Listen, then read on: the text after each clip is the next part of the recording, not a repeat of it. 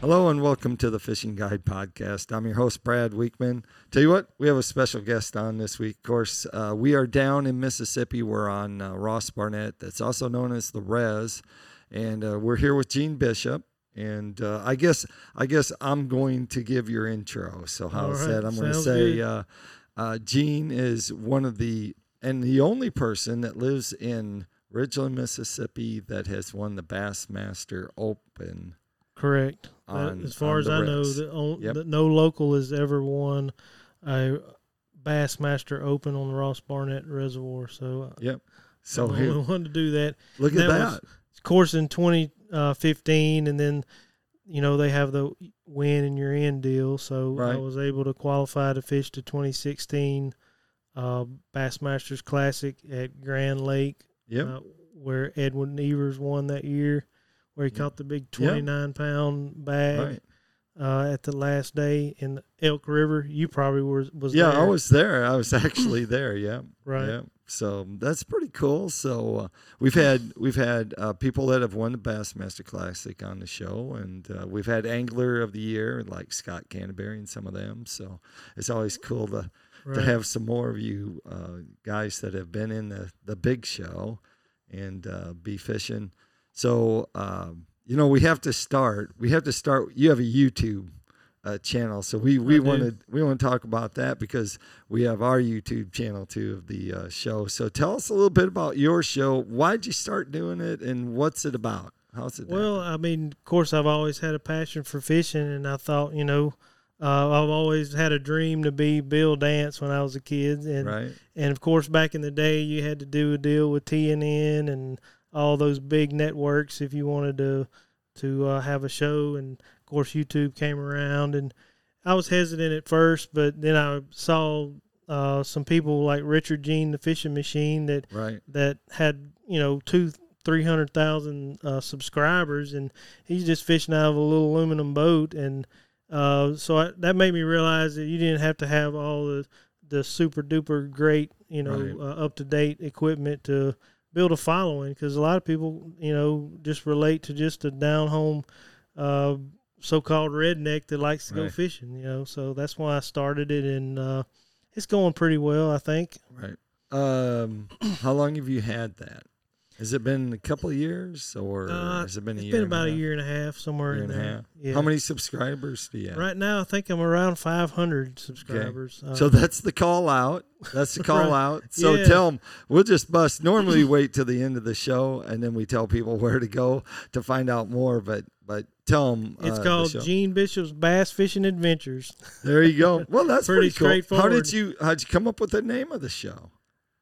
I don't know, just brainstorming at the house, just thinking, I guess. Yeah. I mean, I just come up with it out of thin air. I mean, the Fishing Guide podcast came from both of the hosts were fishing guides, and it's a podcast show. So it wasn't much of a stretch for us just to add podcast to fishing guides. Yeah, I mean, I wanted something that was just pretty straightforward. You didn't, I hate watching stuff, and they got these weird names, and you don't even know what it goes to. Like, what does it even mean, So tell us, what's your favorite show? Of all the shows that you did, which one? If the people were watching or they're listening and they want to watch what you think is your favorite show that of all times. Yeah, on your channel. What show is it? I got one called the 7-pound ditch pickle. I caught a 7-pounder on a War Eagle buzzbait up under a cypress tree way up the Pearl River on the Ross Barnett, and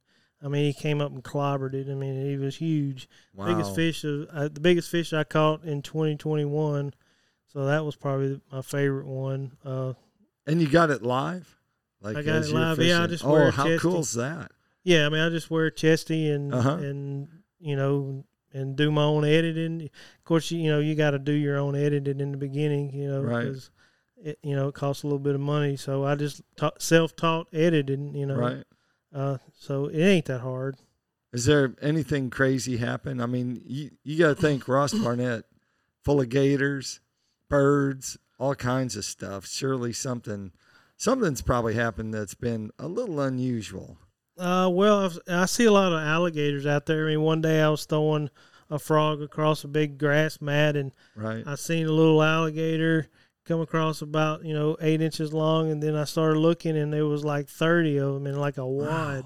Wow. I guess she had just laid them or whatever, and then I hear some grumbling, and I look over there, and about 5 feet from the boat, there's a head about that long, and I was like, I better get out of here before I make her mad, defending her baby. So I think they get pretty territorial when they got the little bitty ones around them.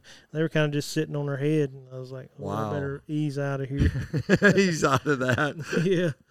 Swimming, huh? So you don't do a lot of swimming I wouldn't recommend it. I mean, people do it, but I wouldn't recommend it. I mean, there's some 11, 12 footers out there, That's some good ones.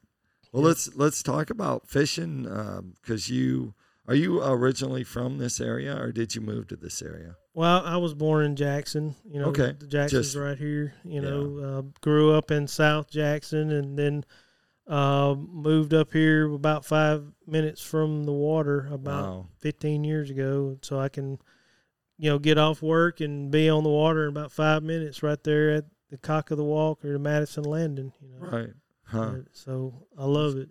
Pretty close. And so, having lived here all the time, you kind of know the season. You kind of know where the fish are. So we're going to kind of tap your knowledge. So we're going to find out more about what these fish are doing here and how you would catch them if you came to the res to go fishing. How would you fish for them in the spring? What lures would you use, and kind of what area of the lake would you kind of focus on?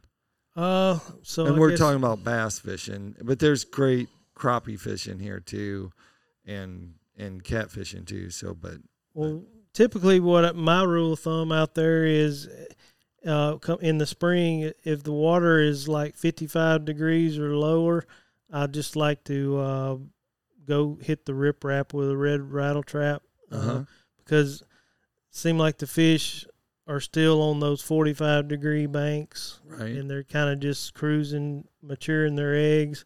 So if it's 55 or below, I'm just going to hit the riprap because they're not moving up in the flats yet. But once it hits about 58 degrees, especially if you're in a tournament, then you better go to the flats, like on the Rankin County bank or somewhere like that, because those big females are moving up trying to warm up, and if you don't go with them, you're going to get spanked out there on the tournament. I mean, you got to move with them. So it gets above 58 degrees in the spring, I like to go fish the flats and just find submerged, hydrilla or some, pad stems, and swim like a chatterbait or swim a 8-inch June bug lizard. That's what I won the Open on in 2015 is an 8-inch June bug lizard. Oh, wow. On 65-pound braid, quarter-ounce tungsten, about a 7-foot long, medium heavy action, and just throwing it in the big flat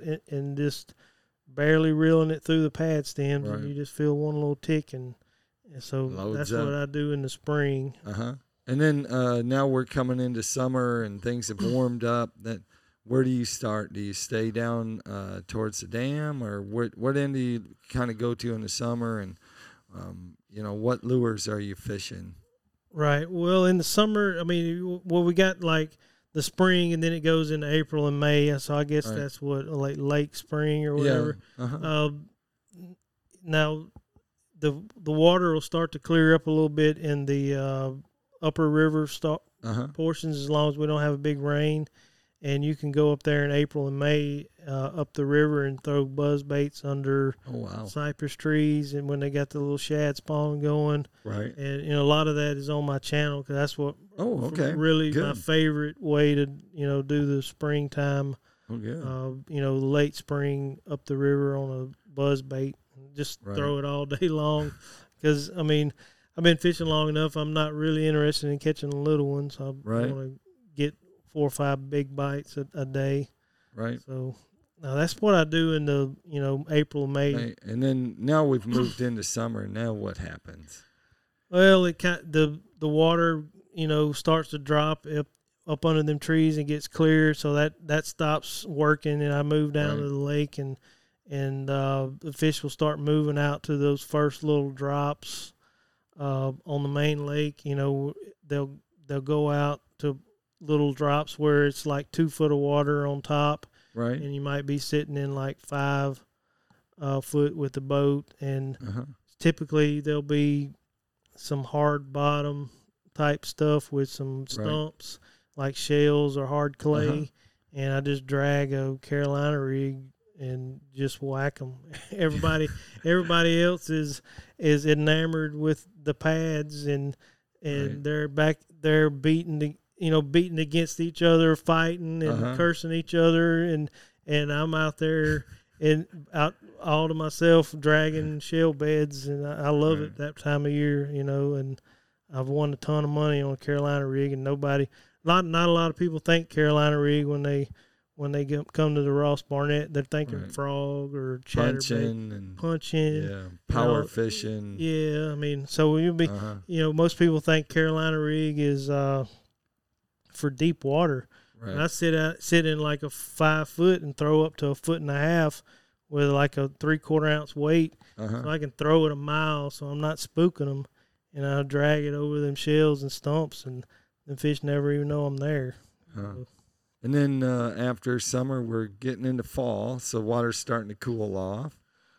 Well, on a overcast day, when the water starts to cool off, the shad will start getting back on the rocks, and they'll start running them rocks, and you can throw, top water or some small spinner bait or something like that, and just parallel the rocks. But later in the fall, when it starts really cooling down and the pads start dying, you can go up the river and pick up a buzz bait and just throw it all day. I mean, October, the last 2 weeks of October and the first 2 weeks of November, as long as there's not some crazy weather, man, you can just go up that river and get in those pad stems and just throw a buzz bait and have a ball. Wow. They start, shad start moving, and they start feeding on shad for the winter, and right before it gets too cold to do really anything after that, because, it'll get muddy in the winter, and once it gets below 50 degrees water temp, you're not going to catch a bass out there. I guess that takes us into winter, and so find something else to do. Pick up a jig pole and go crappie fishing in the winter. That's what I do. Like December and January, I just go in the main harbor and stuff like that just to get out of the house, because I don't really hunt. Right. So you're doing crappie fishing. So we'll break into crappie fishing. Some are you using minnows, or are you using plastics or I usually just tie my own jigs, the marabou jigs. Like usually just tie the orange marabou with that green Chanel, that green gold Chanel, and that works pretty good. In main harbor, using a float or slip bobber, or just casting, just pitching. Watching my graph and getting into old creek channels out there, and especially in main harbor, there's a creek that runs through the middle of it, and they'll be just packed in that creek channel, and it'll be freezing out there, and you just follow that creek channel and watch, just drop a jig down and just watch it on your graph, and they'll come up and eat it. Wow. Yeah, it's pretty fun. So, what's the length limit on crappie on this lake? I don't think there is one on Ross Barnett, and I believe it's 30 per person. 30 per person. But I don't believe there is a length limit. All right. Always make sure you check your local Game and Fish Commission and find out what that is, because we're not endorsing people taking short fish, only legal fish. But yeah, so that's pretty good. Then you're getting your fish for the summer at least. Yeah, stock up fillets, for the rest of the year, in December and January, Right. And then, of course, February comes along, and then you got to get to break out the bass stuff again. So. Right. Well, that sounds pretty good. That takes us to tackle time. we were talking about tackle, and Tackle Time sponsored by PICO Lures. PICO Lures has a complete line of hard and soft baits, and of course they have some that will catch crappie. Even down here at Ross Barnett, we have soft plastics, and we have marabou jigs. If you don't want to make your own, Bunny Butts is one very popular one that has some flash and some marabou in it, so you can get them. Of course, all the hard baits like crankbaits, and they got poppers, and they got the PICO perch, and you can use them and catch the bass that are down here. So pretty exciting. It's good. If you want to check out more about PICO Lures, make sure you go to their website at picolures.com. If you want to find out more, and I know we talked about it, but let's say it again. What's the name of your YouTube channel? Gene Bishop's Bass Fishing Adventures. Okay. So that's where you need to go to check his out. He's got over a year and a half of good stuff on there, and you got bass fishing. If you like crappie. Well, I don't have any crappie. Oh, you don't yet. But if you like watching, you need to get some on there. I do. People want to watch that. I am. That's my plan. Okay. But if you like good topwater action and buzzbait fishing, that's the channel you need to go to, because I got it all. They're all coming up out of the water exploding. So. Oh yeah, that's the good stuff. Anyway, it sounds good. Like I like to end the show, make sure you keep your hook sharp and your lures in the water.